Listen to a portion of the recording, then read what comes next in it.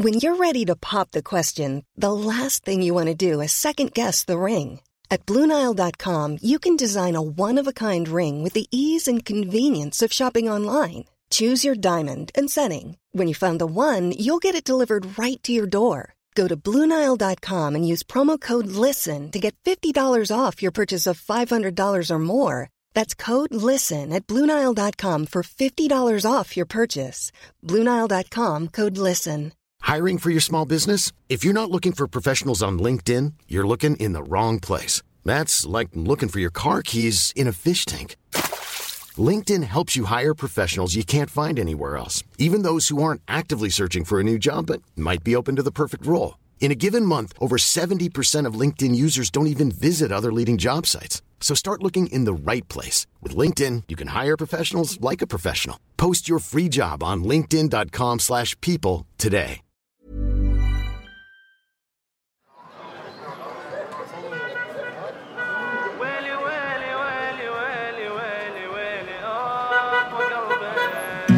انتوا بعدكم بالاوهام وانا ببني بالاحلام كل شي عندكم لبعدين. Jag vill med glädje berätta om podden Resan hits nya sponsor, Rätt Val Redovisning. Rättvalredovisning.se är vår nya sponsor. De är grymma.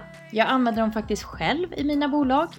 De är moderna, miljövänliga redovisningsbyrå och redovisningskonsulter med ledning av Pia Nordgren. De kan hjälpa till med lönhantering, ekonomisk rådgivning, ja, det mesta inom området. Evin Cetin. Advokat Evin är kurd från sydöstra Turkiet, uppvuxen med en rättvisepatos som har speglat hela hennes karriär. Enligt henne själv var det tack vare socialdemokratin som hon fick möjligheten att utbilda sig till jurist. Hon berättar varför hon anser att utbildning är nyckeln till frihet, ja, och egna pengar likaså. Som advokat har hon insyn i den kriminella delen av samhället, men även faktiskt en lösning till den.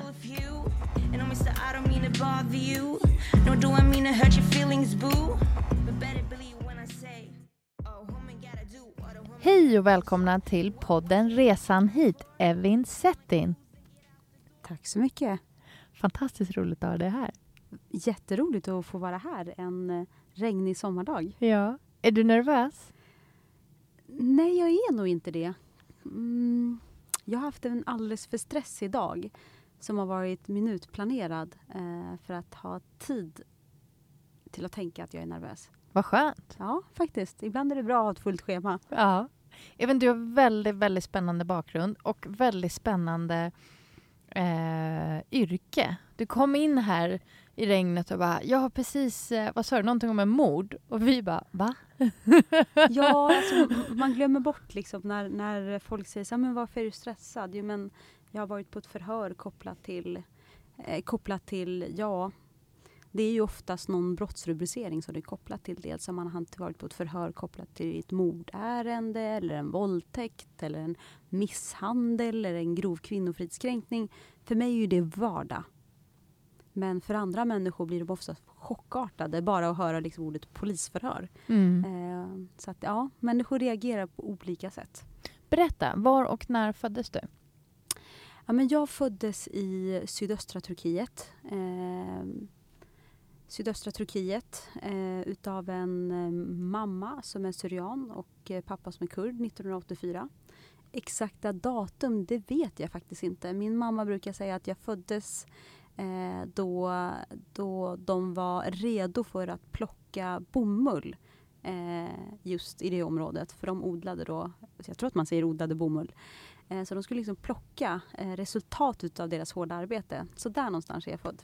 Vilket år? 1984. När bomullen blommade? Ja, exakt. Den var färdig liksom för att plocka den och realisera en vinst. Men vad har du har du en födelsedag? Ja, men jag har det, men jag vet att det är en låtsasfödelsedag så att jag fyller år i 20 januari. Men det är inte min riktiga. Nej. För det har jag kollat upp att det är inte liksom aktuellt. Nej, för bomull... Gud, jag har ingen aning. När kommer bomullen? När är den färdig? Ja, de kunskaperna har jag inte tillräckligt. Det här måste vi gräva lite mer i. Absolut. Och sydöstra Turkiet av en syriansk mamma, kristen, och en kurdisk muslims pappa. Hur går det ihop? Jag tror att i vår familj så har liksom religion inte varit en avgörande... Vi har liksom inte växt upp utifrån ett religiöst kontext, utan det har varit liksom väldigt viktigt att få vara liksom de man är, och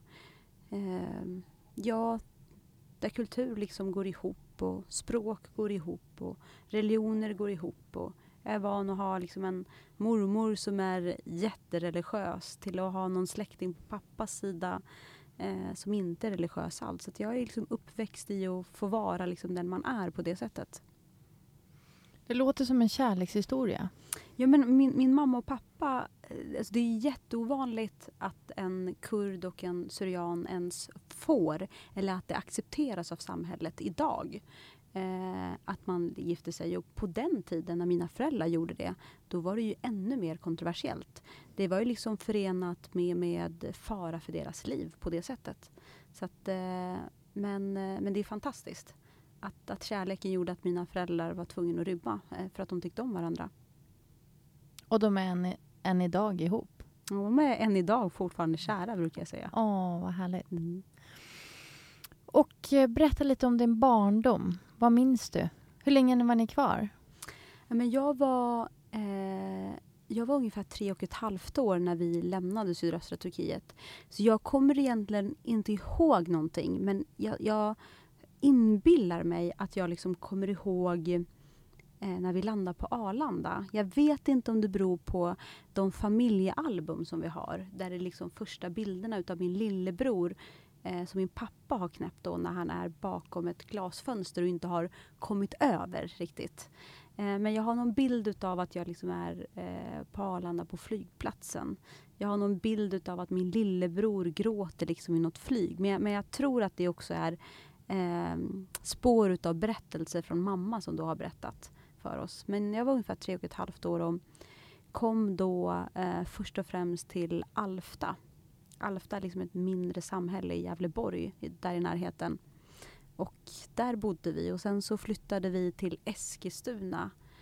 Pappa hade liksom hittat någon liten kiosk där vi skulle bo, och jag bodde där i Eskilstuna i Skiftinge.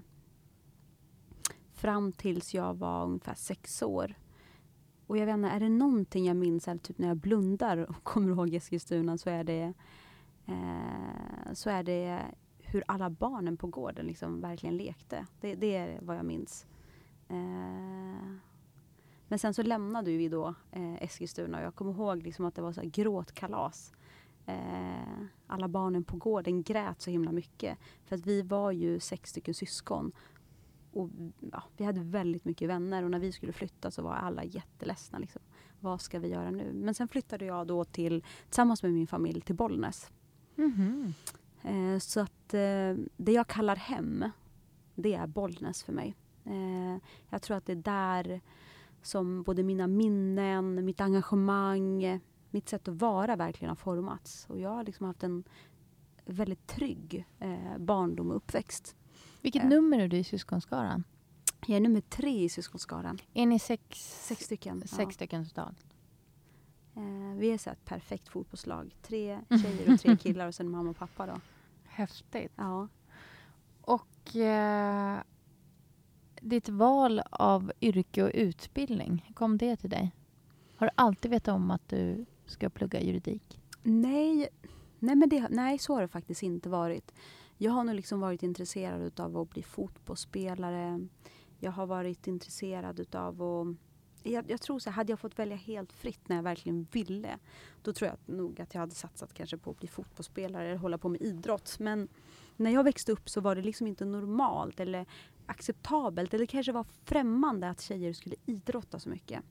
Så att jag gjorde ju det otroligt mycket. Under min uppväxt då i Bollnäs, jag har friidrottat, jag har tävlat väldigt mycket.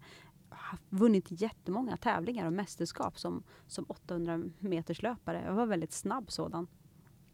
Jag tror nog fortfarande att jag var liksom känd för tjejen som vann olika mästerskap genom att springa barfota. Det var liksom signum för mig på den tiden. Men jag växte också upp med liksom att spela fotboll, jag spelade badminton, jag spelade innebandy. Allt det här liksom, gjorde jag i Bollnäs. Så att för mig är Bollnäs liksom ett fantastiskt sätt att växa upp på. Det är ju utanför liksom storstan och utanför förorten på det sättet. Häftigt. Och hur kom du in på jurist? Hur kom du in på de tankarna och den utbildningen?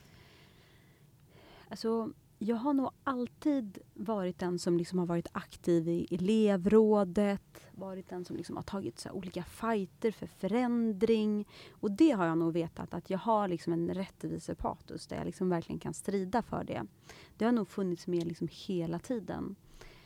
Men jag tror nog att pressen från framförallt min pappa om att man skulle utbilda sig på universitet. Att nu har han och mamma, de har liksom flytt för att vi ska få en bättre framtid.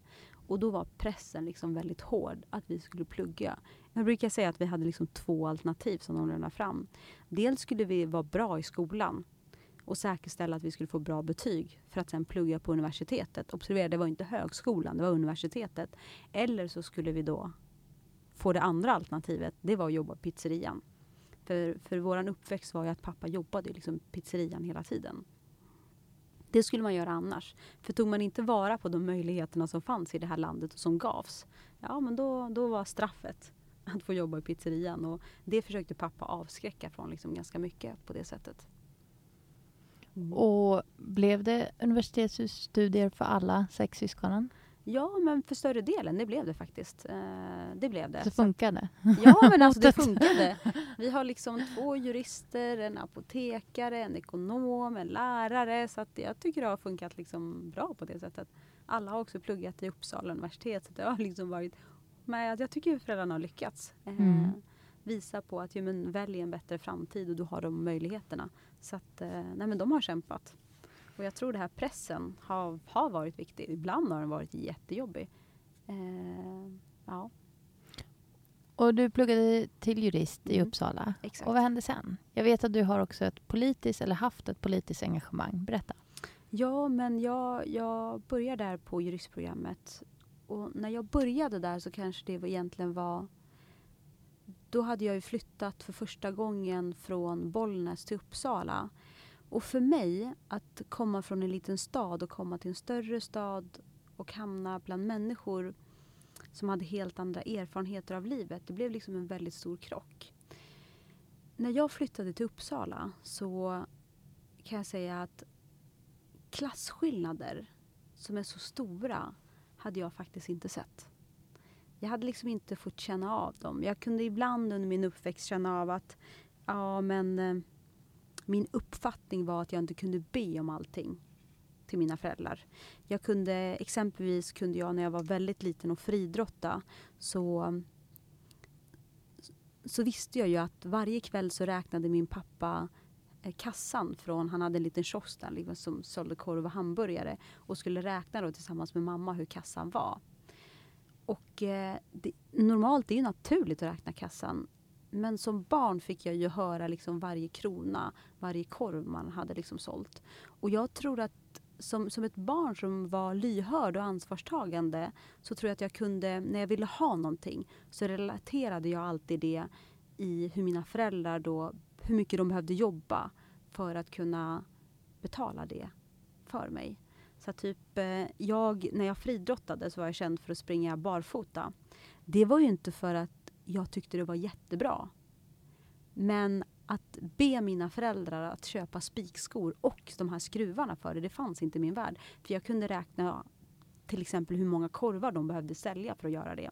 Alltså den skillnaden liksom märkte jag av. Och att andra åkte på utlandsresor. Men inte så mycket annars. För alla gick på samma skola. Alla umgicks liksom tillsammans på det sättet.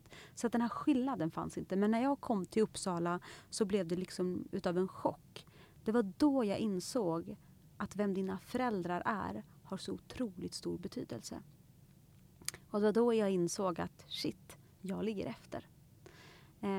De flesta liksom som man pluggade med, eller inte de flesta, men en stor del utav dem hade ju det juridiska språket liksom normalt. De hade föräldrar som kanske var domare, åklagare, advokater eller jobbade på någon myndighet.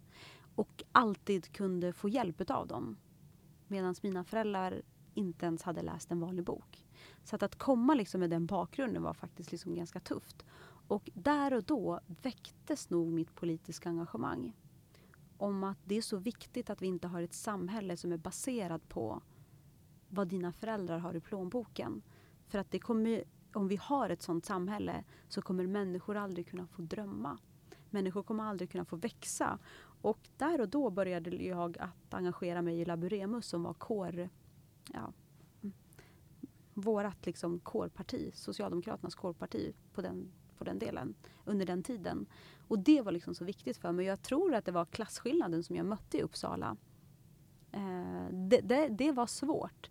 För jag insåg ju också att människor valde vänner utifrån vad de kunde få utav de vännerna. Och jag kunde ju inte förmedla några kontakter. Jag kunde ju inte hjälpa dem att kanske få en praktikplats under sommaren eller ett sommarjobb. Alltså det enda mina föräldrar gjorde, det var att pappa var pizzabagare och min mamma var hemmafru. Liksom städade hemma. Och men du vet att vakna till och inse att fan, det finns människor som väljer att inte bjuda in mig till grejer för att de inte har någon nytta utav min bakgrund. Var jättehårt. Och jag kommer också ihåg hur tydligt det ändrades. Från att kanske inte bli inbjuden liksom till vissa grejer så ändrades det ganska tydligt. Och jag fick av en ren tillfällighet så åkte jag och min lilla syster till Bryssel. För det är där min mormor och morfar bor. Och på vägen tillbaka så fick vi kontakt med liksom en kvinna. Och den här kvinnan började vi prata med och hela liksom vägen tillbaka så var hon nyfiken och ställde frågor om vad vi gjorde, vart vi var på väg och så vidare. Och jag berättade då att jag pluggade till juristprogrammet och min bakgrund och hur jag upplevde liksom det. När vi kliver av så ger hon sitt visitkort till mig så säger hon så här: jag är EU-parlamentariker för Centerpartiet, mitt namn är Lena Ek. Hör av dig till mig om du någon gång liksom behöver någonting. Kort därefter så erbjöd hon mig liksom en betald praktikplats. Och du vet, har man gått några terminer och man söker praktik, man försöker få en kontakt in på någon advokatbyrå, man försöker att kämpa sig in men inte lyckas utan varje sommar hamnar tillbaka på pappas pizzeria, så är det ganska jobbigt samtidigt som man ser liksom sina kurskamrater få de där jobben. Det var tufft. Så när jag fick det här erbjudandet av henne så kändes det som om så här, liksom en hel värld öppnades för mig. Men jag åkte liksom till Bryssel, kom tillbaka och fick enorma kontakter. Och jag insåg att när jag kom tillbaka till klassen, att då började man behandla mig annorlunda. En del utav människorna. Och att få uppleva det var ju också en så här, egentligen något fruktansvärt. För det blev så tydligt för mig att det finns människor som alltid kommer bedöma dig. Inte utifrån vem du är. Utan vad du faktiskt kan ge dem i form av kontakter. Och det blev liksom så tydligt för mig att det är en del liksom utav klassamhället. Och det gjorde ont. Så just de erfarenheterna gjorde ju faktiskt att jag blev politiskt engagerad och kom in i politiken på det sättet. Men inte i Centerpartiet? Nej, inte i Centerpartiet faktiskt. Jag tycker ju nu liksom med en erfarenhet så finns ju en del frågor, framförallt ute i landsbygden så har ju Socialdemokraterna och Centerpartiet också en historisk erfarenhet utav liksom att jobba tillsammans på det sättet. Men det blev liksom socialdemokratin. Jag tror att jag kände mig hemma där. Jag kände mig hemma liksom med det internationella solidariteten. Jag känner mig liksom hemma med de beskrivningarna liksom om Olof Palme, om den flyktingpolitik som han verkligen liksom bedrev. Och för mig var det viktigt eftersom jag var ju pizzabagarens dotter som tack vare socialdemokratisk politik hade fått möjlighet att gå i skolan, hade fått möjlighet att kunna lära mig läsa och skriva. Och jag tänkte oftast på att om jag hade växt upp i Turkiet eller någon annanstans, då kanske jag aldrig hade fått möjligheten eller chansen att gå på universitetet, eftersom jag är nummer 3 i familjeskaran. Mina föräldrar kanske aldrig skulle ha haft råd att betala för min universitetsutbildning om systemet hade varit på något helt annat sätt. Att det skulle vara en avgift eller att det skulle vara en kostnad för högre studier. Och på något sätt det gjorde mig liksom så tacksam att det fanns ett system som gjorde att jag som kommer hit som flykting med mina föräldrar, där det enda vi äger är de kläder vi har på oss och kanske ett ombyte. Där mina föräldrar förmodligen var skuldsatta när de kom hit. Hur jag kan göra den resan tack vare Sverige, faktiskt. Och utbilda mig till jurist. Och som kvinna bli en självständig kvinna där jag kunde försörja mig och få en egen ekonomi. Många tar det här för givet. Men för mig är det liksom en gåva. Det är också en styrka. Och jag insåg liksom ganska tidigt att just utbildning var nyckeln för mig att bli fri. Min mamma påminner mig väldigt ofta om att pengar är inte allt här i livet. Men pengar möjliggör också för att andra inte ska bestämma över dig. Låt inte en man få bestämma över dig.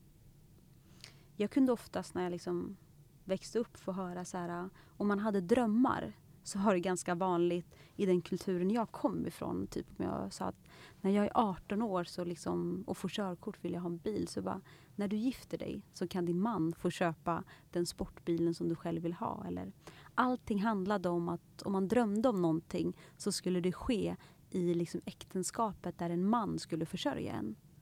Det har jag liksom växt upp med. För det var den naturliga delen när jag växte upp. För mig var det viktigt att så vill inte jag ha det. Jag vill liksom stå på mina egna ben. Och nu när jag pratar om det så det kanske låter märkligt. Men då på den tiden var det någonting som var jättestort. Jag ville vara ekonomiskt fri hela tiden. Och du hör när jag reflekterar kring den här berättelsen att jag har haft en liksom inre politisk kraft i mig hela tiden. För det handlade om frihet och frigörelsen som kvinnan. Att vara ekonomiskt fri. Att kunna basera mina beslut. Inte på vad någon annan ville och att jag var tvungen till. Utan från min egen fria vilja. Så har det varit. Och ditt yrke idag. Och ditt liv idag. Hur självklarande är det nu? Jag sitter och tänker när du säger att du inte blev inbjuden. Nu ser jag dig lite överallt. Med massa coola människor. Och massa coola evenemang. Som för sig inte har funnits senaste året. Men innan det. Hur är det att bli betraktad på ett annat sätt? Eller bli inbjuden på ett annat sätt idag? Kan du bli arg? Kan du bli lite så här... men det var ju ni som inte bjöd in mig då. Men nu minsann passar det. Kan du få den känslan? Eller känner du... Nej, jag tar...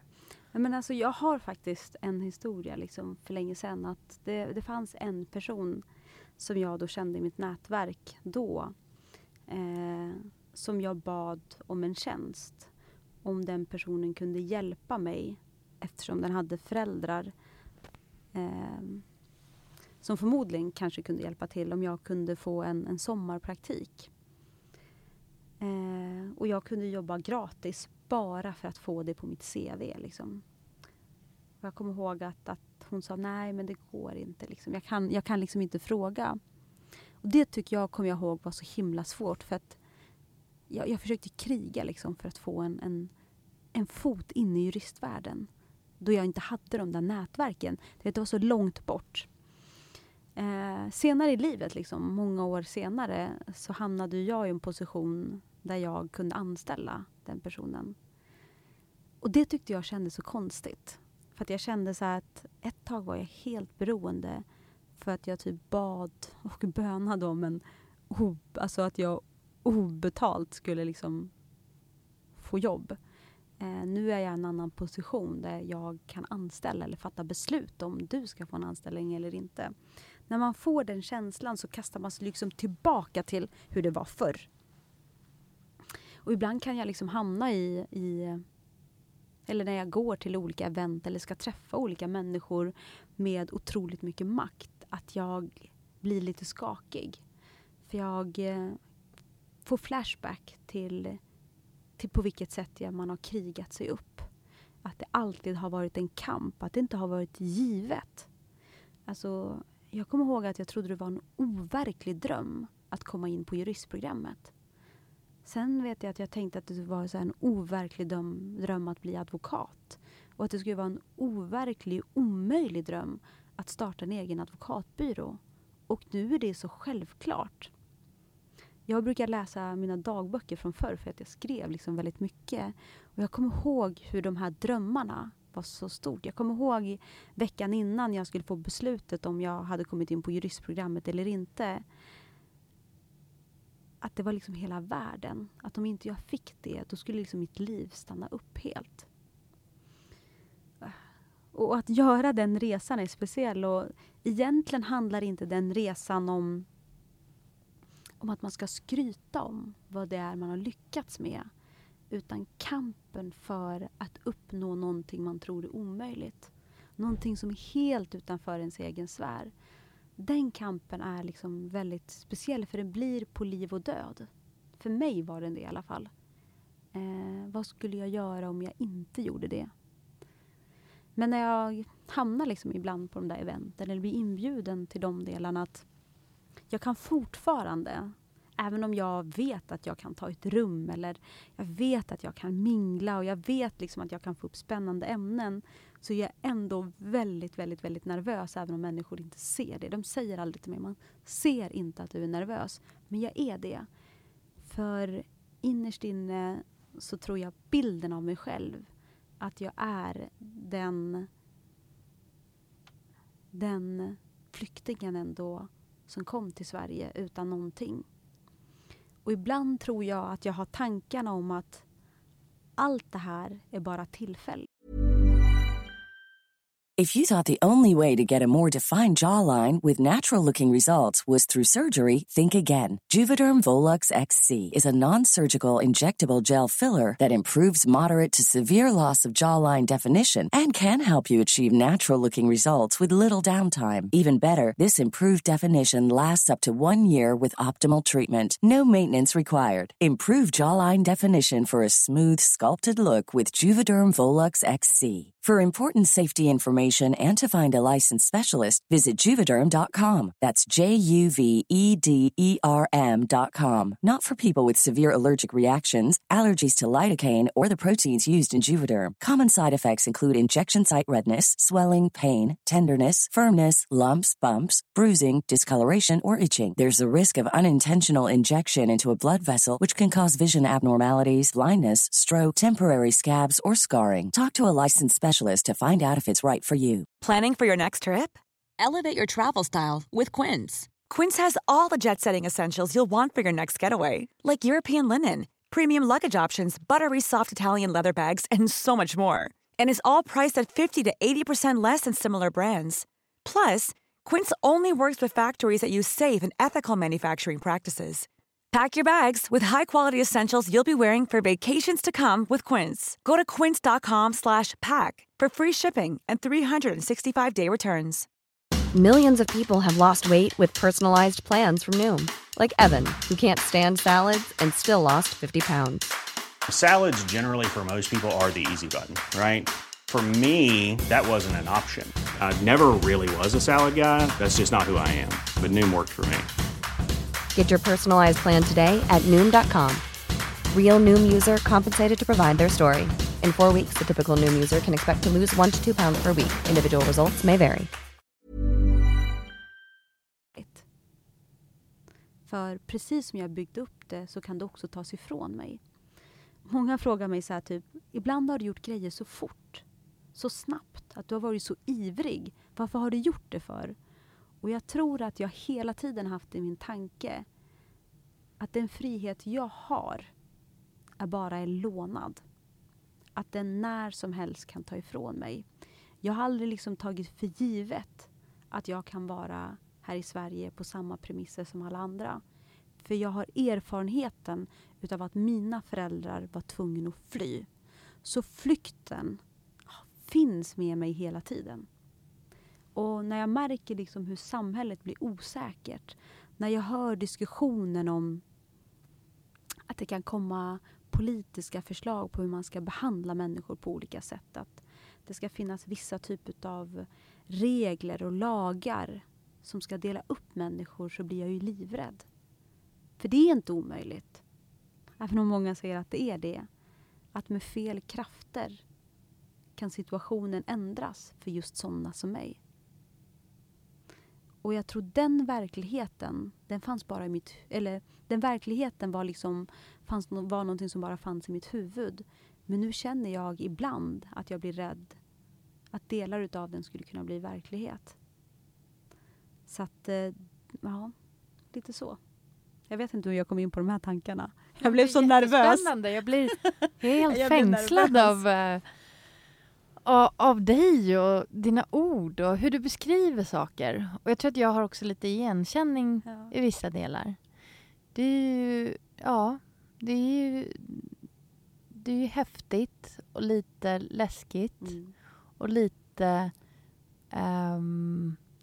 just det här att inte ta någonting för givet faktiskt. Det gör en lite mer tacksam kanske, utan att vara i underläge. Men medveten tacksam. Eller medveten lycklig, eller vad man ska säga. Ja, jag vet inte om det handlar om tacksam eller medveten lycklig. Eller... Jag har svårt att relatera till just ordet tacksam. Jag har svårt att relatera till det, men jag tror nog en inre rädsla. Den finns hela tiden. Att alltid vara på min vakt. Nästan som att flykten liksom inte kommer bort, alltså inte kommer från mig. Alltså trots att jag borde vara den sista människan som borde känna mig otrygg, så känner jag att det finns. Och jag tror att det är flykten som faktiskt har ältat sig fast i mig. Som är det liksom en del av mitt DNA. Och att den liksom inte försvinner. Jag måste fråga, anställer du den här personen? Det vill jag inte svara på. Ja, då får vi spekulera då. Men har du egen byrå nu? Ja, jag har en egen byrå, det har jag. Vad heter ni? Nu heter den advokatbyrån Evin Settin. Och har du anställda? Är du själv? Eller? Just nu är jag själv. Jag har ju gått ifrån att vara delägare i en väldigt stor byrå till att jag insåg att jag vill vara mer fri på det sättet. Och fokusera på enskilda fall som jag har. Jag har haft möjligheter att kunna få jobba med väldigt spännande och stora mål. Hanterat en hel del mordärenden. Tragiskt. För de som liksom... Ja, det är tragiska mål, men juridiskt sett väldigt, väldigt intressant. Så att det är det som jag har en inriktning på. Och vad är du då? Är du försvarsadvokat eller är du jurist? Det är det man är som jag i de mål jag har haft, vilket jag har haft väldigt många, då är jag målsägande biträde. Så att jag företräder då familjerna till den som har mördats då. Okay. Mamman, pappan, syster, fru, barn och så vidare. Vilken tuff position. Stänger du av när du kommer hem? Jag tror att det beror på i vilka perioder. Vissa perioder är det väldigt svårt att faktiskt stänga av. Du vet, att vara advokat, det är ju att möta människor vars liv vänds upp och ner. Alltså över en dag, över någon timme slås deras liv i spillror. Så att ibland, och där ska du hantera både känslor, det praktiska och det juridiska i det. Jobbar man dem som målsägande biträde i mordärenden, så är det ju att det är en mamma som undrar vad som har hänt. Det är en mamma som vill se eventuellt sin döda sons kropp. Det är en syster som aldrig förstår eller inbillar sig själv att någon gång kommer familjemedlemmen att komma tillbaka.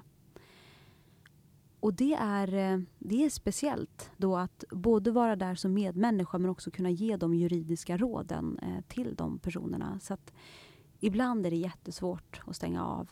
Ibland så vill de klienter man företräder att man ska vara med när de ska se kroppen. Och det är ju fruktansvärt. Ibland av olika situationer så är man med på begravningen utifrån olika aspekter som det behövs. Och att då få se en mamma eller en familjemedlem i sådana situationer är ju fruktansvärt. Samtidigt som du ska hantera det juridiska, det praktiska, det pågår en förundersökning, familjen ska vara med på förhör, de ska komma ihåg detaljer eller de ska våga kanske vittna, de ska kanske våga berätta vad de har varit med om. Men också risken att de själv kan vara måltavlor. Allt det här får du hantera som advokat och det är stundtals väldigt tufft. Men jag brukar säga så här när jag inte kan släppa målet eller familjen eller klienterna. Det är att jag måste få energi. Jag måste fylla på mitt eget batteri. För gör jag inte det, då kan inte jag heller vara den bästa att företräda dem. Eller den bästa rådgivaren på det sättet eller att ge råd. Och då försöker jag säkerställa att jag kopplar av. Hur får du energi? För mig, energi har ju varit när det är som tuffast på jobbet. Det är faktiskt att titta på fotboll. Jag tror så här, när jag tittar på fotbollsmatcher. Efter andra halvleken, då är jag helt borta med jobbet. Inte första halvleken, då har jag jobbet kvar i huvudet. Men andra halvleken, då är det hur skönt som helst. Så att fotbollen har ju liksom varit guld för mig. Men tyvärr, och jag tycker om att se fotboll på plats. För det är liksom känslorna och det feelingen. Men nu under coronan så har det varit jobbigt eftersom man inte haft den chansen och man har inte haft den möjligheten. Så att fotboll, absolut. Coolt. Mm.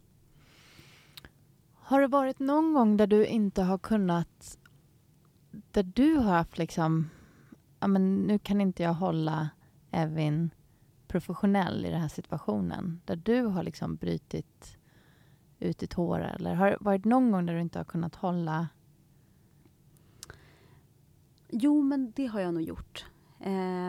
Jag tror att även i det fallet, jo men det har jag gjort. Nu måste jag liksom tänka på så att man inte, jo men det har jag varit med om. Jag tror nog att det har varit under tiden när man skulle läsa upp personalien då för någon som har varit misstänkt. Vad menas med det? Ja, man ska läsa upp liksom bakgrundssituationen. Det finns då ett yttrande då från kriminalvården som beskriver ens historia, en ekonomiska situation, om man har varit LVU-ad liksom och så vidare och så vidare.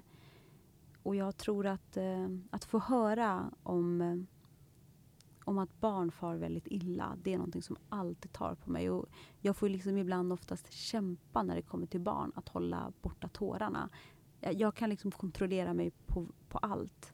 Men barn har jag otroligt svårt för att göra.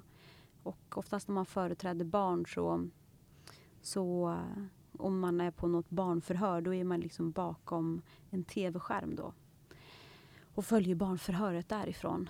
Och då kan jag liksom bryta ihop när jag hör barn beskriva hur de har blivit behandlade.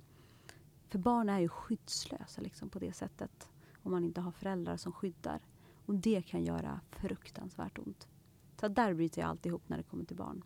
På något sätt vill jag liksom skydda dem eftersom de själva oftast upplever att de inte blir skyddade. Det förstår jag. Har du några mål som du får inte berätta om men som du har företrätt som man känner till? Jo, men det har jag väl haft. Jag har haft en hel del uppmärksammade mål. Det har jag haft.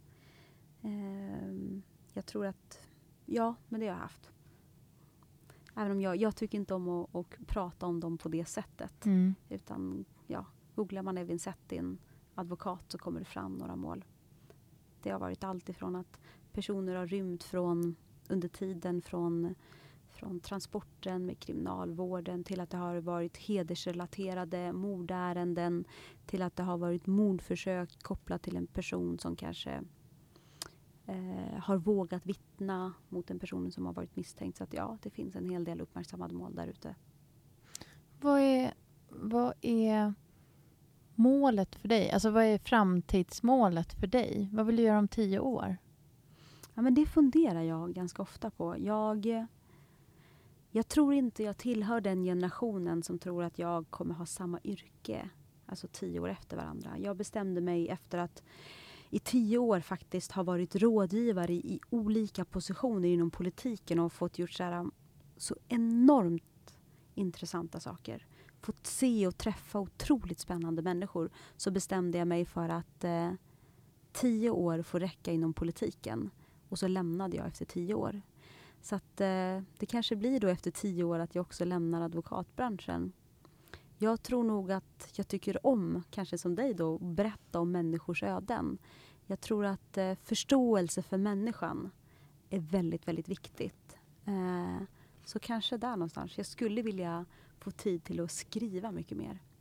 Så att skriva eller... Jag tycker om att berätta också. Ja, du ser, jag pratar på hur mycket som helst. Men där någonstans kan jag tycka att det skulle vara roligt.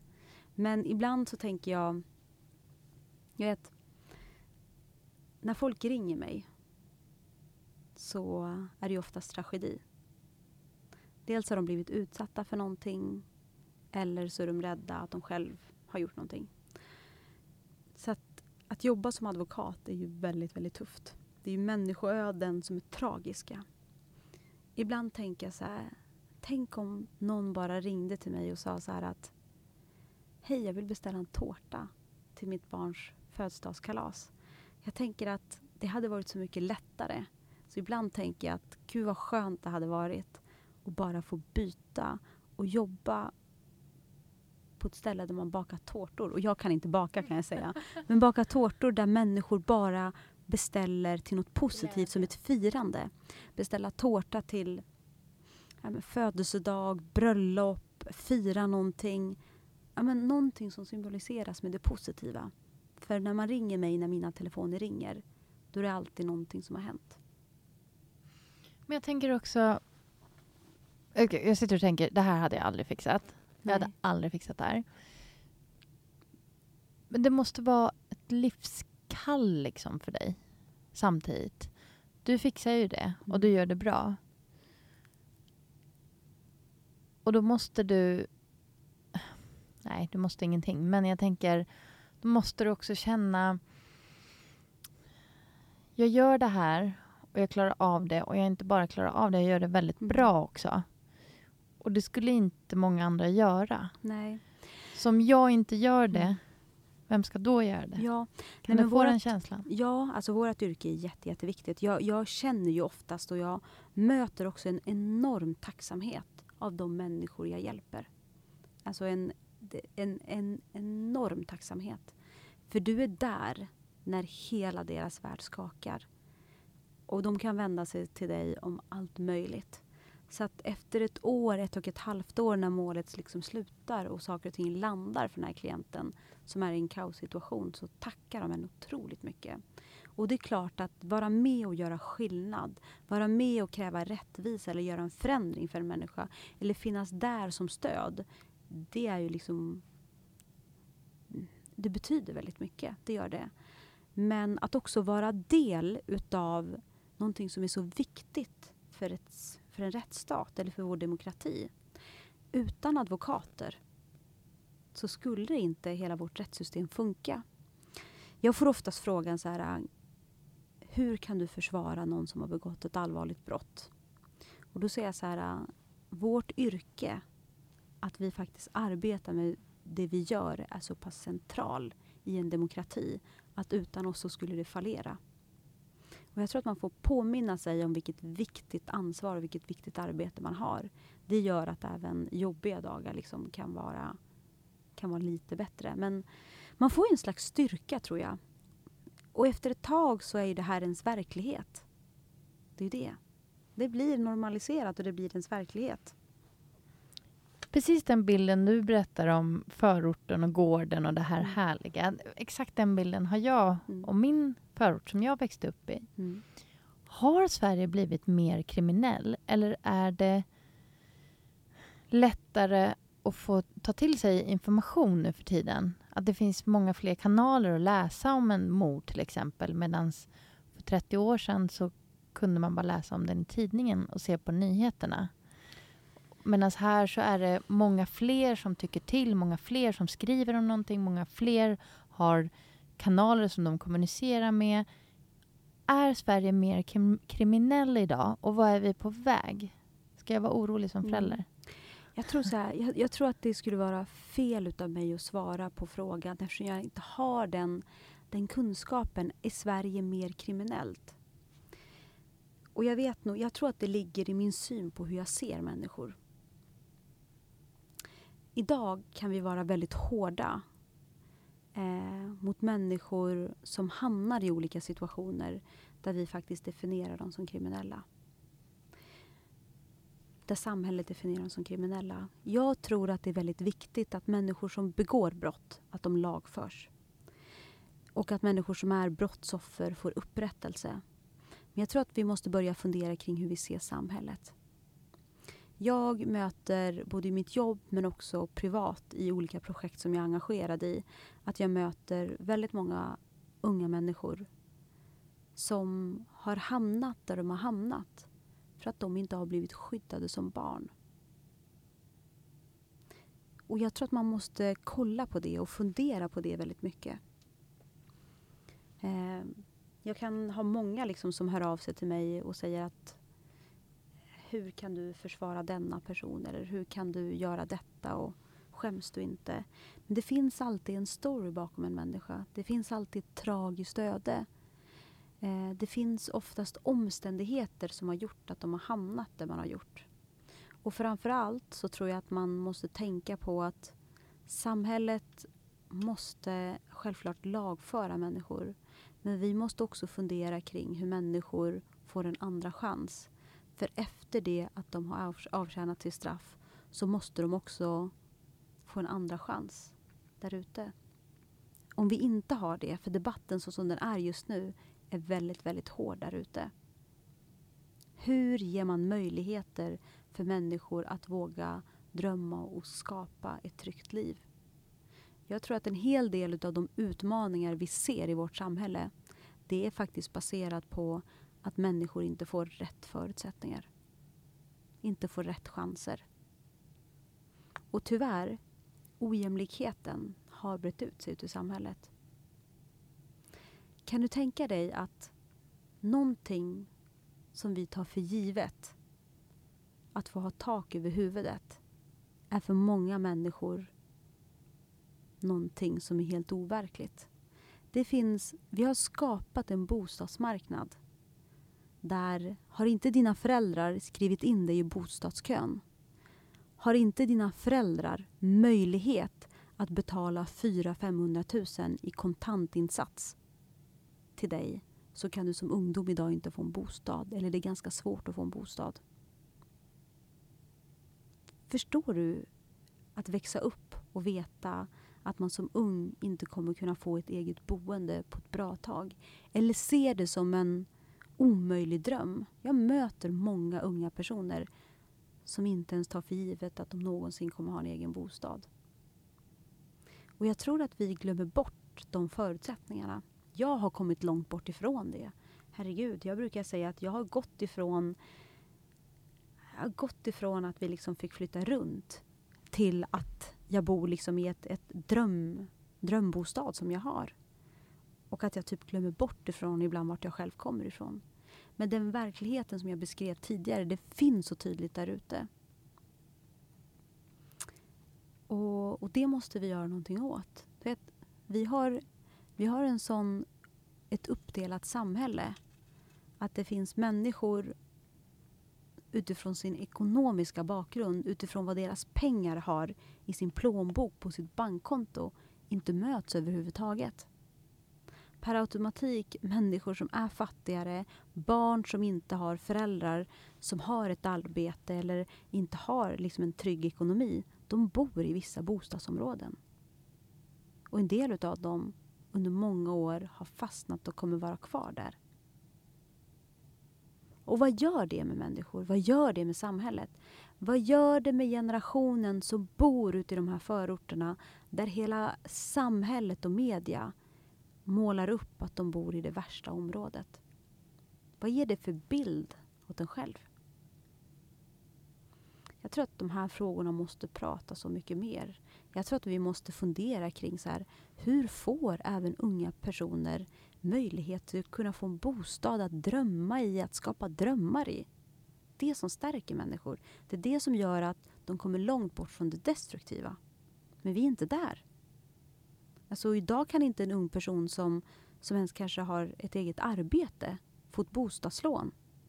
Och att hamna före i en bostadskö, det finns inte. Och jag tar oftast upp den här frågan för att man måste kolla på de frågorna. Om drömmen om en bostad, ett boende är så svår, hur ska drömmen om allting annat vara? Tänk dig att växa upp och veta att har du en förälder som har det väldigt gott ställt så kommer de casha så att du får en bostad medan du själv står där utanför. Jag hade ju kunnat vara en av de barnen. Och det gör liksom mig otroligt frustrerad. Och därför ibland när jag känner så här, fasiken, jag borde gå tillbaka till politiken. Men inte vara politiskt aktiv på det sättet som jag var. Utan bråka mer för de självklara frågorna som man på något sätt har glömt bort. Hur kommer det sig att man måste ha en kontantinsats? Varför har vi skapat ett sådant system för? Som stänger ut människor. Varför? Varför ändrar vi inte det när vi vet hur det ser ut där ute? Jag vet inte, att vi måste hitta lösningar på de problem som finns än att sitta kvar i de problem vi har. Så att är Sverige mer kriminellt? Det är inte den frågan vi egentligen bör ställa oss. Utan det är, hur har vi byggt upp detta samhälle? Hur måste vi ändra på det här samhället? Vi ska sluta lappa och laga små bitar och fokusera liksom på frågor som ibland inte är vettiga utan ta de större frågorna. Jag tycker politiken har blivit ett slagträd där man liksom diskuterar, har Sverige blivit mer kriminellt? Nej, men ställ inte den frågan. Frågan är, vad gör man för sina invånare? Vad skapar man för förutsättningar där ute? Ja, du ser, jag glider alltid in på politiken förr eller senare. Men politiken är en sån stor del utav oss. Politiken skapar något fantastiskt, men en passiv politik kan också vara förödande. Jag tror att vi kommer se mer av egensättning i politiken här i framtiden. Ja, jag vet det. Jag vet hoppas inte. Det i alla fall. Nej, men ibland känner jag att jag är inte riktigt... det är ett tungt ansvar. Det är ett jättetungt ansvar.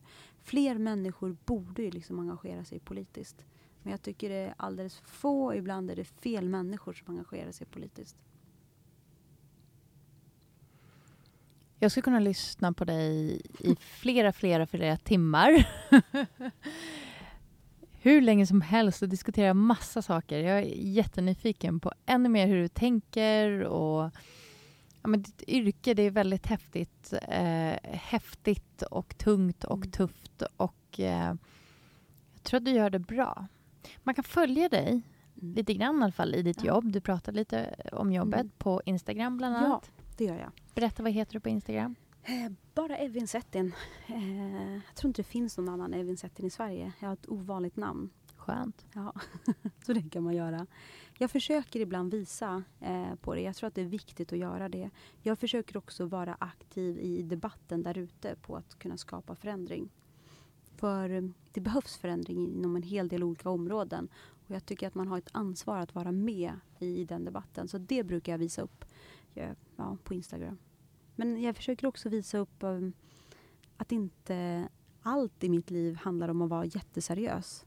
För jag tror att man glömmer bort det. Förr när jag var yngre, då kunde jag alltid visa den här extremt seriösa sidan av mig. Men jag tror också det är viktigt att visa även den privata sidan av sig själv. Det tycker jag. Och vi har kommit till sista frågan. Vem tycker du att jag ska träffa härnäst i podden Resan hit? Det får vara någon du känner, någon du inte känner, någon som du tycker att vi andra bör veta mer om och få lyssna på hens resa. Oj, jag kan inte ge ett namn på det där rak. Eller jag har en person, men jag skulle aldrig våga säga den personens namn utan att kolla med den. Men det finns en fantastiskt duktig kock som är hur spännande som helst. Men jag vågar inte säga namnet på den personen än. Men jag skulle nog välja ut maskrosbarn mer. Jag tycker att de berättelserna kommer fram alldeles för sällan. Maskrosbarn som inte har de förutsättningarna, inte har det stödet som jag hade med en närvarande mamma och pappa. Du vet, den liksom grundtryggheten som man får, men som gör en fantastisk resa och lyckas klara sig och resa sig. Jag tycker de resorna är fantastiska och det tycker jag man bör berätta mer om. Tack. Tack snälla för att du gav oss din tid och ville berätta mer. Tack Evin. Tack själv.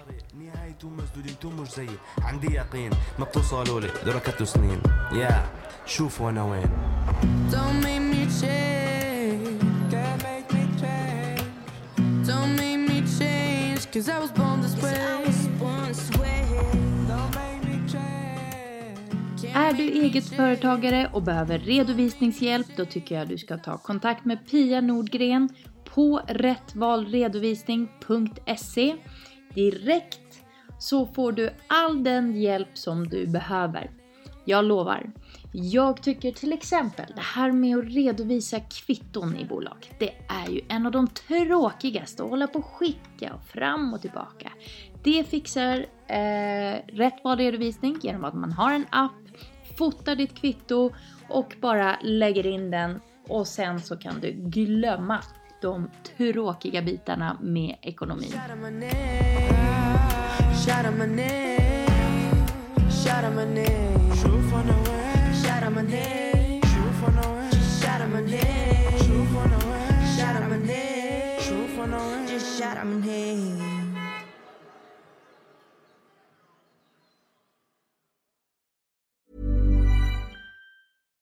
Hi, I'm Daniel, founder of Pretty Litter. Cats and cat owners deserve better than any old-fashioned litter. That's why I teamed up with scientists and veterinarians to create Pretty Litter.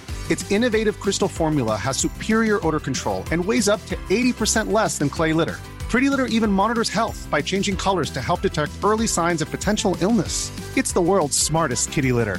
Go to prettylitter.com and use code ACAST for 20% off your first order and a free cat toy. Terms and conditions apply. See site for details. Imagine the softest sheets you've ever felt. Now imagine them getting even softer over time. That's what you'll feel with Boll & Branch's organic cotton sheets. In a recent customer survey, 96% replied that Boll & Branch sheets get softer with every wash. Start getting your best night's sleep in these sheets that get softer and softer for years to come. Try their sheets with a 30-night guarantee. Plus, get 15% off your first order at bollandbranch.com. Code BUTTERY. Exclusions apply. See site for details.